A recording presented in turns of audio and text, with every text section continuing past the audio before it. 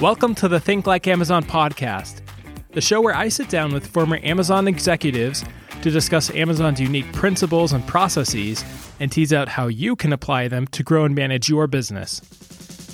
I'm Tyler Wallace, a 7-year former Amazonian, current brand consultant, and your host as we learn to think like Amazon.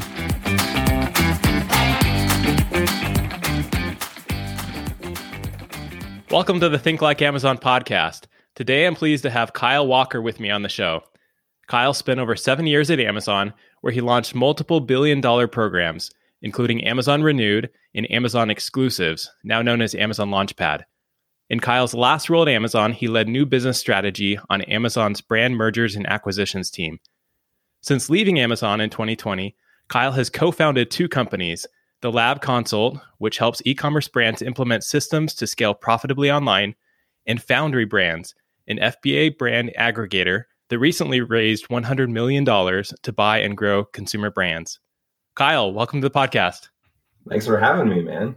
This is a fun conversation for me because you and I have worked together both at Amazon and then currently. And so I'll probably play a little bit more naive in terms of poking into things that I might know part of the answer to, but I think will be really interesting for our listeners to hear more about. So on that note, I gave a little bit of an overview on what you did at Amazon, but there's a lot more story there. So can you tell us a bit more about you and some of your work at Amazon? Yeah, well, I'm just happy that our paths continue to cross, Tyler. So, from the day that we worked together when you were a category manager and I was an account manager, and still to today, I think, the time passing and our paths continuing to cross is super cool. But yeah, my work history at Amazon really started in 2013 when I was an account manager. And I had kind of almost a dual role there where, one, I was, helping our team who managed about the top 20% of sellers on Marketplace, which at that time was give or take about 12 million in revenue and up. And what I thought was interesting, having worked with account managers, in prior jobs, was I always viewed account managers in my prior jobs when we engaged with them to be mostly triage. Like, it was very little kind of proactive support. It was a lot of reactive support. And it was made very clear when I started at Amazon that wasn't our job. Our job was to make sure that we were learning from those sellers and translating that back to the team to make a smarter marketplace. And if you think about it, makes a huge difference in how you perceive your job. Certainly, I'm there as a daily resource to help solve problems and hopefully make the seller's experience on Marketplace really good. But I'm also responsible to all the millions of other sellers that I don't work with every day to make sure that the Marketplace gets smarter too, by taking that voice and that experience and those stories and translating those back to the tech team so that the Marketplace continues to evolve. And then the second part of my job was really helping to grow the used business. So at the time, if you had, like, say, a second iPad that you got for Christmas, you could always sell it as an individual seller on Amazon. But we didn't necessarily have a professional group of sellers that sold used product. And used product could be anything from high quality refurbished product to something that was used a handful of times and, somebody doesn't need it anymore and wants to sell it. And for a lot of customers, there's a lot of value in those product lines. And we didn't have a great way to professionalize that selling service in the same way that we had done for the rest of Marketplace. And so had kind of that dual role, was about a year into it, and had a conversation at CES with the accounts that I managed. And I remember just asking them a very simple question, which keep coming back to multiple times throughout our talk today, is I don't think any of the programs that we ever created at Amazon were genius ideas that came down from on high, or like you just had this epiphany. It was literally taking my job very literally, saying, if my job is to serve the sellers and make Marketplace better by understanding what the sellers need, then probably the best thing I can do is just ask the sellers what they need, like what it is that we can do to help you. And then obviously I'm using my filter internally to say, what's realistic and how would we take feedback like, hey, we need a better merchandising program for refurbished products. Okay, well, that's a high level statement. How do I take that back, interpret that, and think about all the different moving pieces that would be required on Amazon side to make a better merchandising experience for refurbished products? And that's really where Amazon Renewed started. It started as the certified refurbished program, and it literally started with that conversation at CES, coming back, sharing that with the rest of our tech team and product teams, saying, I think we could do something that looks like this. And eventually we literally created a flat file of 100 products. We vetted, I think at the time, about 3 or 4 really highly reputable sellers that, had really robust kind of refurbishment programs where, they refurbish product for Apple or they refurbish product for Beats by Dre or whatever, very popular consumer products. And we'd go out and we'd visit all their facilities, and we realized how quality their operation was and that they were going to uphold customer experience at Amazon. And so we essentially created about 100 products, 3 or 4 sellers to go source these products. And then we created these listings that we called Certified Refurbished. And I remember it's kind of a crazy story when you think about the scale of Amazon. But I remember a couple of weeks later, one of my colleagues calling me in the morning, and it was like 7 o'clock. He was back on the East Coast, so he would tend to call me really early. And I was an early riser into the office. And he called me and he goes, do you realize those 100 products, how much business they're doing right now? And this is like 2 weeks into it. So I hop in and I look and I go, oh my gosh, like I can't believe how big this has gotten with just 100 products. And within a week, it was like, this is the greatest thing in this business. It became the focal point of OP1 that year, which is kind of our planning process for the next year. Got a ton of attention and, has since evolved into a global multi-billion-dollar program. And literally it started with, hey, let's go test with these 100 products and these 3-4 sellers. And again, originated from a conversation of what can we do to help?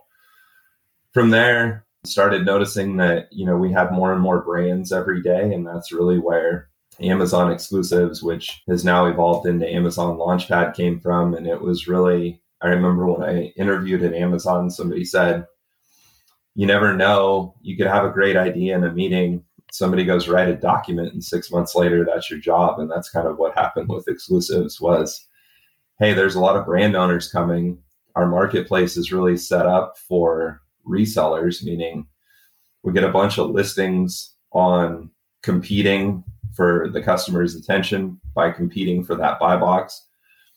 It changes when you have a brand that wants to tell a more robust story and differentiate their product, and they might have different sets of content needs, and they're not competing just over the buy box because they have the buy box. It's their brand. And so the whole experience need to change. And again, returning back to what worked well and Renewed, reached out to about 30 brand owners and said, what can we do to help you go faster, to be more innovative, to serve customers better? What is it on the marketplace side we could do? And remarkably, all of the responses came back and they really fit nicely in about 4 buckets. It was, I really want help figuring out how to get my products discovered. I want to be able to continue to merchandise my products effectively. I want a different way to present my brand. Like I need more content and different types of content. And I want to protect my brand. And so if you take those 4 things, some of those happened manually at first within Exclusives. So if you think about brand presentation, we immediately opened up the ability, if you were in the Exclusives program, to have access to like A+ content. Well, at some point, we started seeing that A+ content was valuable, not just to Exclusives brands, but all brands. And so A+ content kind of rolls out. And you can do the same thing across all 4 of those pillars to say, look, discoverability and overcoming cold start has changed and merchandising have changed because you have a whole different set of advertising products now than you had, even 4 or 5 years ago. And a lot of those were driven by getting parity to our marketplace sellers in terms of all the tools that we had inside of Amazon. And brand registry has obviously changed the way that a brand is presented, the type of content you have, the enhanced brand content that's available. So in a lot of ways, it was felt like we were kind of on the front end of the brand revolution. And then really the last and third phase of my time there was really spent within the M&A function of saying, look, we've probably helped at this point 10,000 brands launch and acclimate to Amazon's marketplace through exclusives and Launchpad. But what happens when we see a brand that we start to see a blueprint and you go, I know this brand's going to be successful. They've got all the components to make it successful. What do? Do you want to treat them exactly the same as every other exclusive seller? Or is there another way to think about how we can provide value for them as they provide value for our customers? And one of the vehicles to do that was through thinking through all the different M&A options that you have, one of which was warrants or options in the company to say, look, in exchange for us giving a lot of free merchandising, which on our side has no real cost, but has a big opportunity cost because that's all space that we could sell, right, through advertising. And so we had to figure out how to kind of monetize it, but we also had to be really conscious of these startups who aren't flush with cash at the beginning, right? And so we tried to create a system through M&A tools and contracts that would say, look, if we give all of this to you and we end up winning together, how do we figure out the path then so that we're winning together? And I guess use a gambling quote, you're paying us with house money at that point because we've all won together, as opposed to distorting the brand's journey. But that's kind of my career in a nutshell. I always think of it as kind of three phases, but they all really started with the same thing, which is what can we do to help? And then building a program and tactics around it.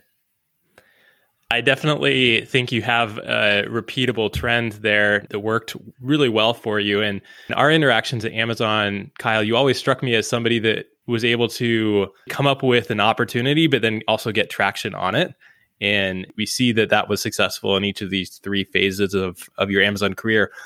I want to go back to your time on Amazon Renewed, because I think you gave some of the early story that happened right before you and I worked together on Certified Refurbish. You know, you and I and a couple others then kind of took things from, I think, where your story ended to scaling to about 100 million during our time on the project. But I want to understand a little bit more like what that process looked like for you of coming up with that flat file of 100 products and getting to that point. So we talk a lot, and we've talked on this podcast before about staying close to customers and collecting customer anecdotes and customer obsession.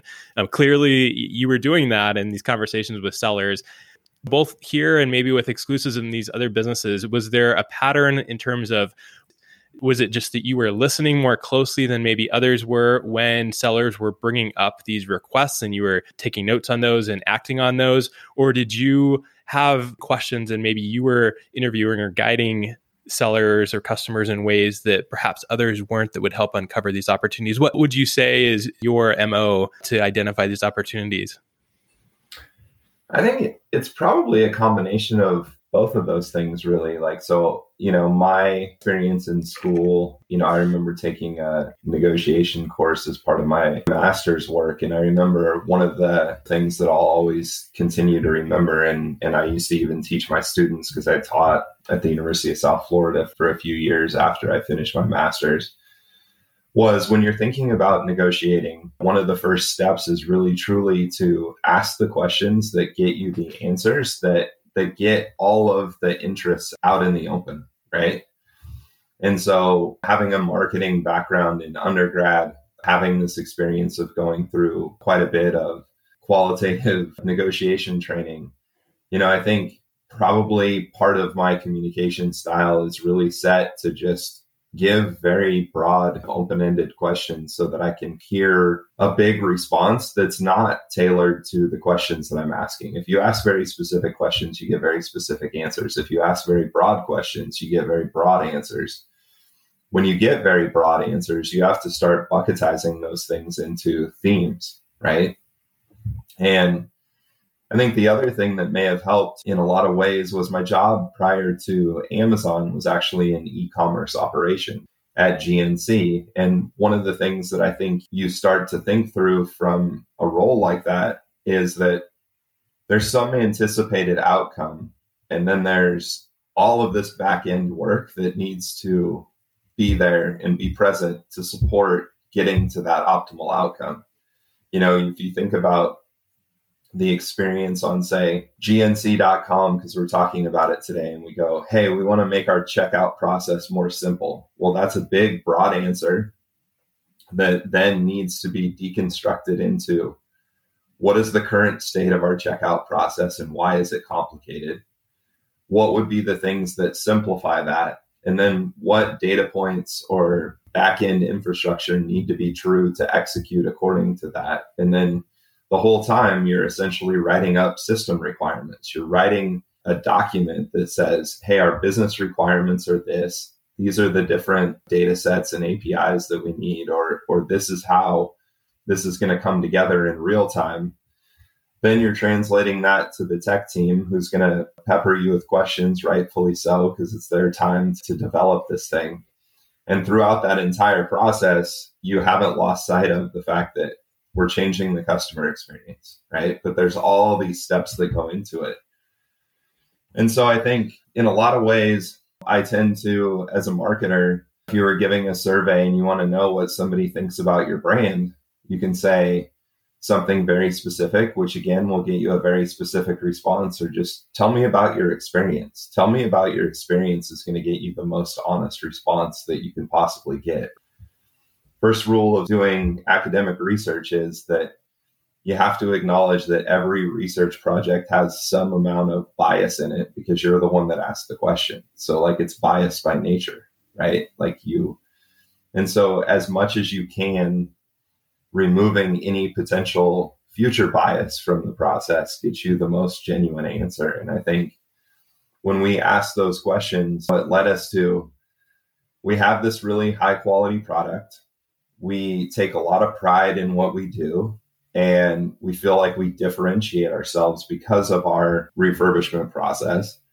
We have all this selection that's not currently on Amazon because customers haven't really seen the value of it yet, but we know that there's potential because we're doing it elsewhere, or we're selling it direct, or we're selling it to wholesalers. And so pretty soon you start putting together the puzzle piece of, well, Amazon's always had this flywheel of selection is going to bring more competition, more customers, more traffic, etc.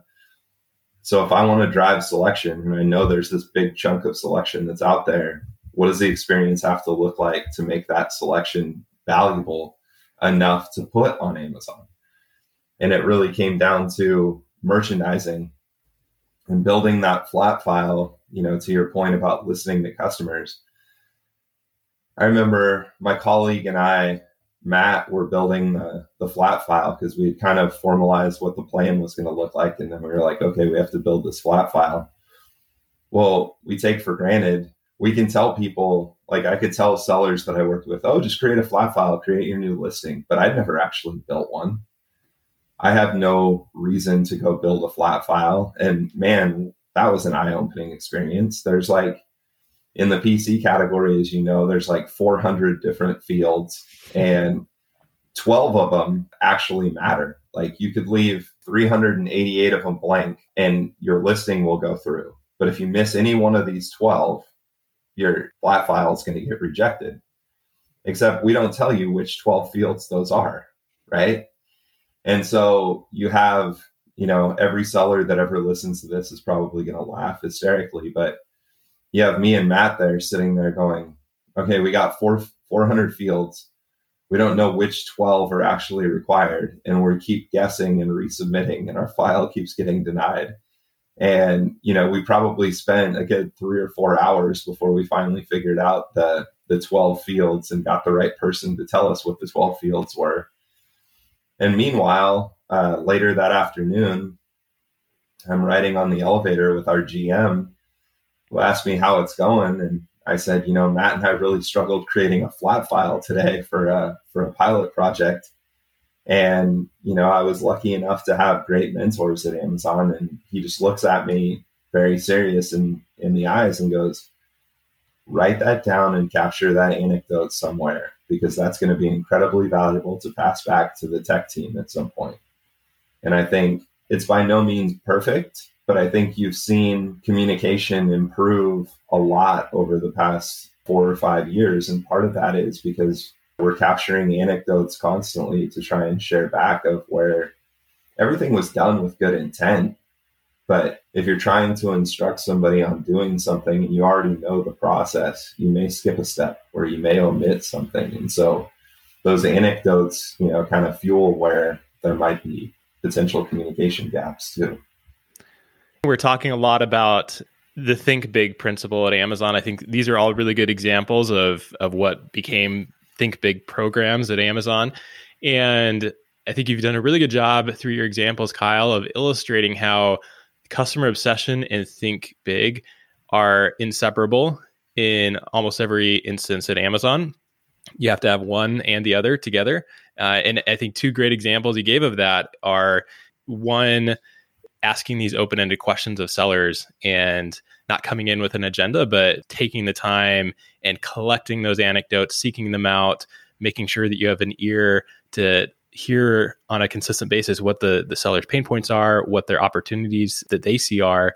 And then second is not just listening to them, but understanding firsthand what that experience is like. So really being able to empathize with your customer. And so going through this flat file process that, you probably previously assumed, hey, why can't every seller do this? Like, what's the big deal? It wasn't until you actually went through it and spent a few hours in the seller's shoes that you really understood where that process was broken and could be improved. And so I think those are 2 actions: listening and asking those open-ended questions to hear what feedback sellers already have. And then also going through the processes, test driving the processes that your customers are using to see what they're like firsthand, that are super key to connecting this customer obsession to these Think Big ideas. And then also, I love that you probably, without knowing it, gave an example of Amazon's working backwards process, where you talked about changing the shopping experience and then working back to figure out what technical changes needed to be made with the engineering and tech teams, what the customer journey changes might look like, and working back from this end state or goal to what had to be put in place to get there. In talking a little bit more about Think Big, there's another part of this leadership principle that says leaders create and communicate a bold direction that inspires results. So presumably, like, it was one thing for you to collect all these golden nuggets from sellers and customers, but the second half of the challenge, right, is like, how do you get traction? How do you get adoption and actually build these programs and get the resources? Can you share an example of how you were able to do that, Amazon? Yeah, there's probably the best example is exclusive. So I remember, as part of the typical Amazon process that you'll remember, once you kind of circulate a document and you get, enough sign off to kind of create some momentum, you typically start socializing that document around to various other stakeholders, some of which you may need their support to get the program off the ground at the beginning, some of which you may not need support for 6-12 months, but you want them to be aware so that maybe your respective roadmaps start getting a little closer over time, and maybe you work on something in the future. And so one of the last steps after we had kind of socialized the exclusives program, which really was going to start as a pilot, our goal was to go get 15 brands in the first quarter and learn all the things that we could learn. And I'll never forget this. We're having one of our final reviews with our VP at the time. And one of the GMs, actually the GM that I was in the elevator with that told me to save the anecdote on the flat file, he's in the meeting and he looks at me, and in front of everyone, and including this big group of senior leadership, he just looks at me and he goes, "Kyle, you got 6 months." And I kind of looked at him and he goes, "You got 6 months from today to be back in this room telling us exclusives is a hit and we need 10 times the amount of resources. We're learning a lot from exclusives and we should continue for a year, but I don't see this becoming big, or we've spent 6 months on it. We've learned some lessons, but we need to kind of deprecate the program and move on. But he's like, you got 6 months to figure out the answer to one of those 3 paths, and the clock starts today. And I just remember thinking, wow, I'm on the clock. Like, which is kind of nerve-wracking, right? Like, I think Amazon has a culture that, you'd probably agree. It's okay to miss a target, miss a goal, have a program that doesn't work out as you anticipated, so long as you learned your lesson. However, it's just human nature that you go, hey, if I'm sticking myself out here a little bit, like I want it to be successful, so that they look at Tyler or Kyle and they go, hey, whenever we give them something and some opportunity to have a little bit of freedom, they make something good out of it. Like, it's human nature to want to be associated with things that are successful. So I walk out of that room, and I think the first stage was really clear to me. It was like, okay, this is very obvious. Like, we're going to have a very small, specialized team where our job is just to go out and get 15 brands. And I knew that manually, between the team that we had, which was 3 or 4 people at the time, and our plan and the brands that we had identified, we were going to be successful. Like, we were going to get 15 brands.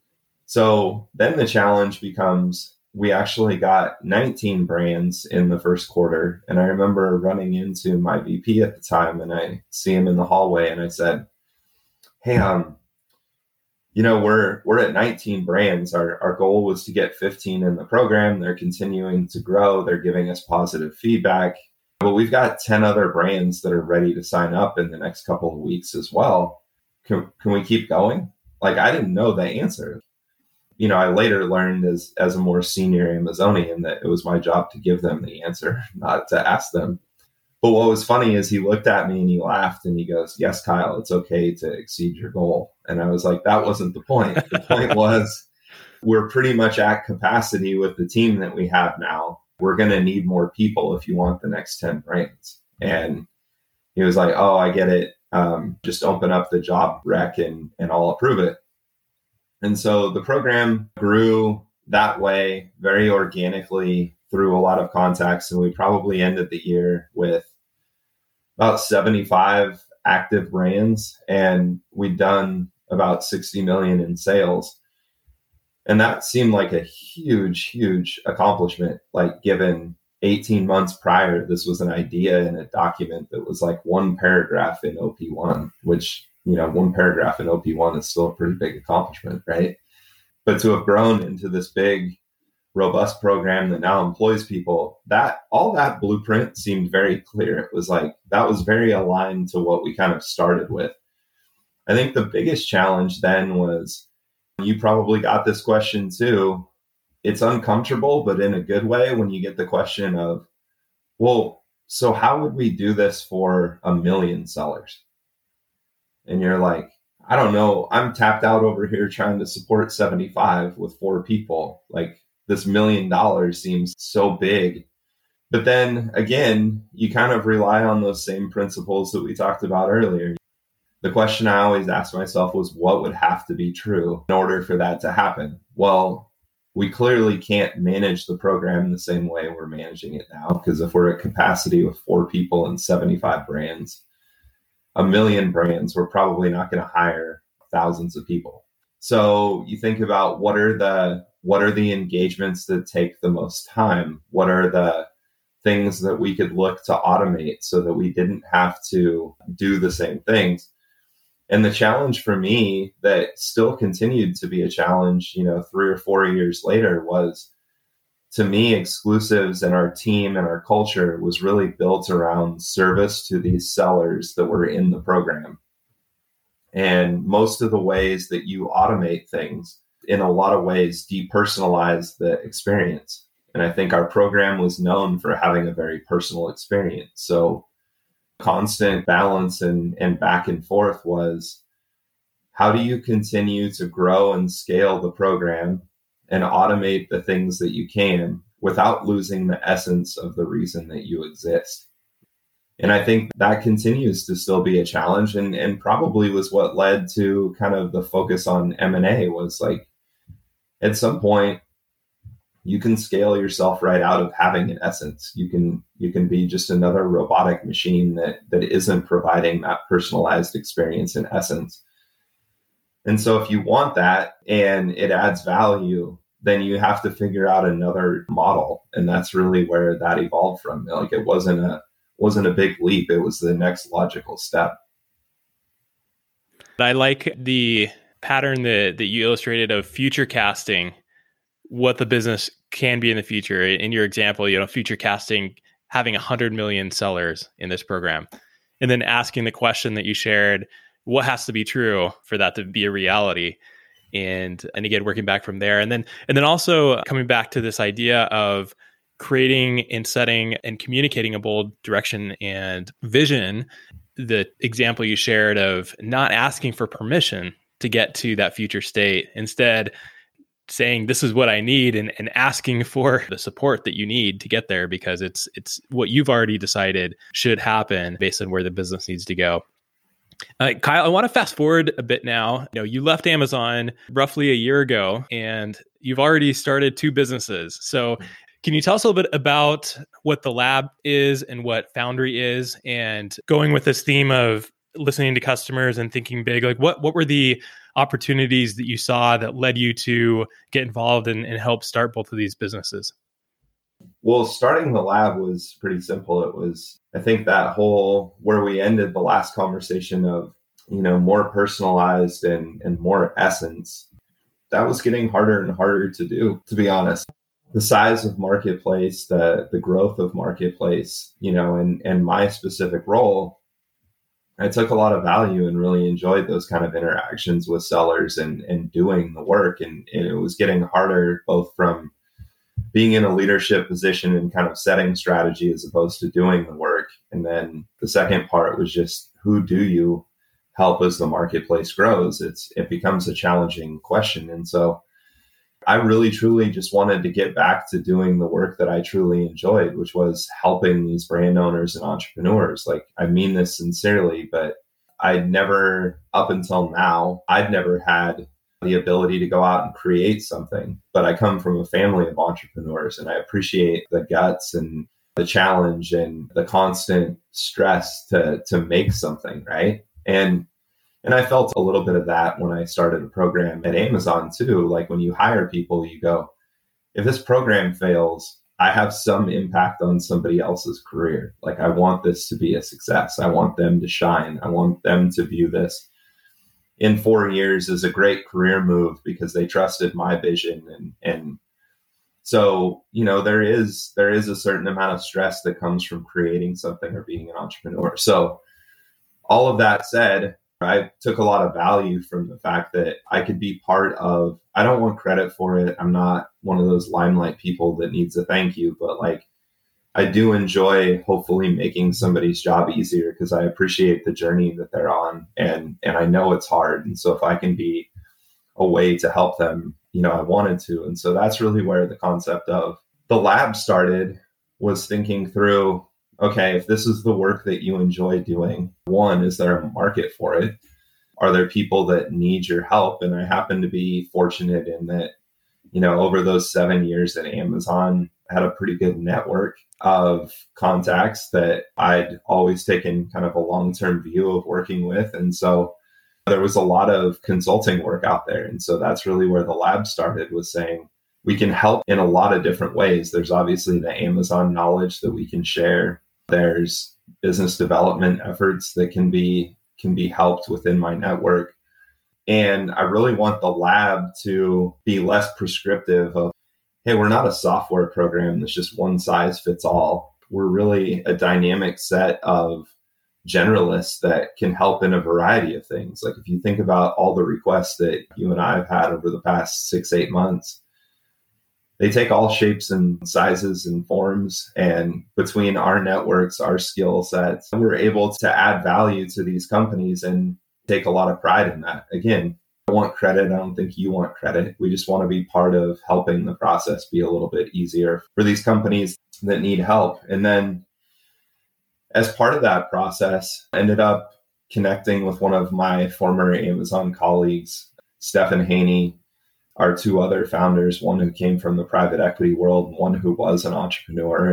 And we started saying, I feel like there's this opportunity to use our expertise to help brands grow, provide a path for an exit for these brands, and continue to make these decade durable brands that grow in what the founder poured into the original brand. So we view ourselves as being stewards of those brands.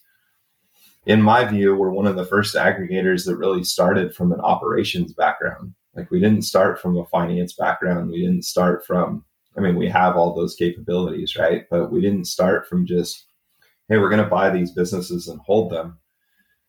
These are digital businesses that are either growing or dying, and they're live creatures. And so there is no buy and hold, there's buy and grow. And so I think we approached everything from an operations background, and we're fortunate enough to meet two great equity sponsors that I think add a ton of value to our business outside of just the capital that they've entrusted us with. And since then, Foundry's acquired our first two brands. We've got, several others that'll close within the next 30 to 60 days. And we're kind of off and running on helping these brands kind of take that next level step. And our thing is, again, you talked about future casting. What does Foundry's future look like? Well, it's having a portfolio of brands that are decade durable and trying to assess, when you see a brand today or tomorrow, does this brand have the ability to be around and be bigger and have a positive impact on customers 10 years from now? That's what we're looking for. And so to that end, we look at an awful lot of brands. We buy very few, but we also see ourselves as being an important service step in that process, that it's a big life event for all these sellers. And even if we're not the right fit, or the brand isn't the right fit, we can be an educator in that process to make sure that people ask the right questions during their exit to make sure that they get the best deal that they can. That's exciting. And I think you've got a great track record in helping brands become enduring and grow. You've done that on Amazon, doing that now. I think you're admittedly very unique in having started two companies in the last year. There are probably a lot of people that might be listening to this that have thought about entrepreneurship or are starting on the entrepreneurial journey. What advice would you have for somebody looking to start a business in terms of how to apply innovation or this thinking big principle in starting a business? I think in a lot of ways, and I don't know if this works for everybody, but it certainly worked for me, was that I always wanted to feel like I had done enough research to know that I have a disproportionate opportunity for success, right? So, we used to talk at Amazon. I think Jeff Bezos had actually been quoted one time on saying, like, to make a good, innovative decision, you need about 60 to 70% of the available information. Because the idea is, if I have 90 or 100% of the information, everyone else has it too, and I'm probably too late.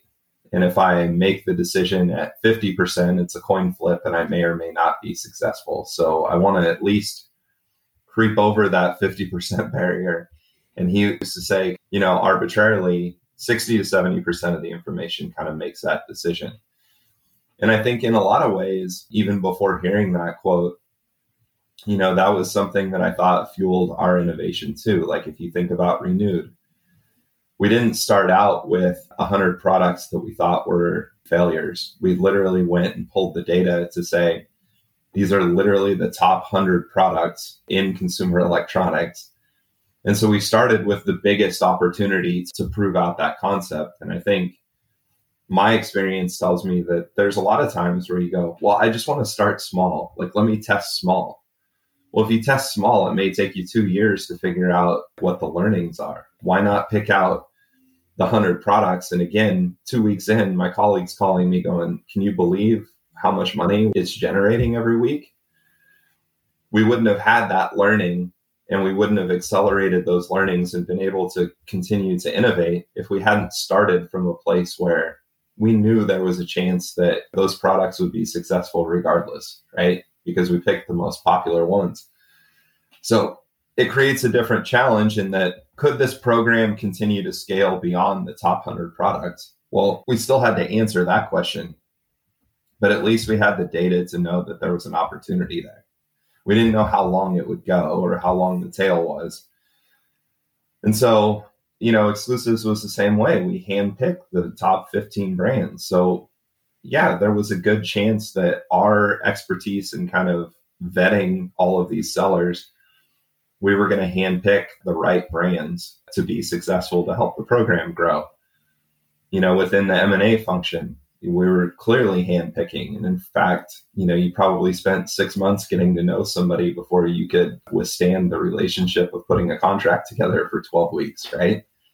And so starting the lab, starting Foundry, it was the same thing. It's like, I want to go into and I want to spend my time on places where I know my effort has a chance to be successful and be valued and be valuable to those that I'm serving. It's like playing blackjack. Like there's a reason why some of the cards are up and some of the cards are down, because there's some amount of risk involved. But the more cards you've uncovered, the more the game becomes completely straightforward. And I think it's always trying to navigate that balance between, have I seen enough cards to know that this is an opportunity? Then if so, I'm not going to see all the cards, but I at least know that I have a chance. I don't think I've ever heard of starting a business being compared to blackjack, but that analogy makes a lot of sense, actually.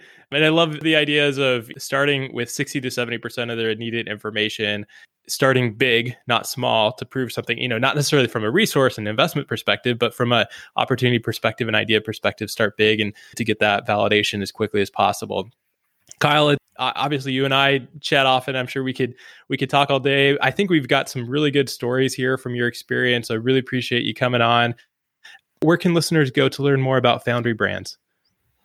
So you can go to foundrybrands.com, and there's actually a connect with us where you can send a note that'll come directly to myself and the rest of our acquisitions team just to learn. There's no pressure. There's nothing promised or committed. It's just really to say, hey, I was thinking about this. Half the time we're on phone calls is just sharing what we're seeing, what information we have to help you make a more informed decision. And I would say the same thing is true of the Lab Consult, thelabconsult.com. And I think asking any question that you want to figure out if there's an opportunity to do something together. And obviously the two businesses are interrelated in a lot of ways, because I see the lab, really focused on trying to create that value. And then Foundry, on the other hand, is rewarding you for a lot of that value that you did create. And so there's a lot of synergies between both of those things. And again, at Foundry, we're looking at 30, 35, 40 different data points to kind of value a brand and an opportunity.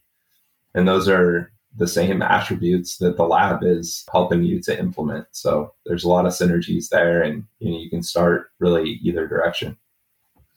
Kyle, it's been awesome having you on the show today, going through this history book of Amazon and what you've been able to take forth to these new businesses that you're building now. So thanks again for coming on the show. It's been great having you.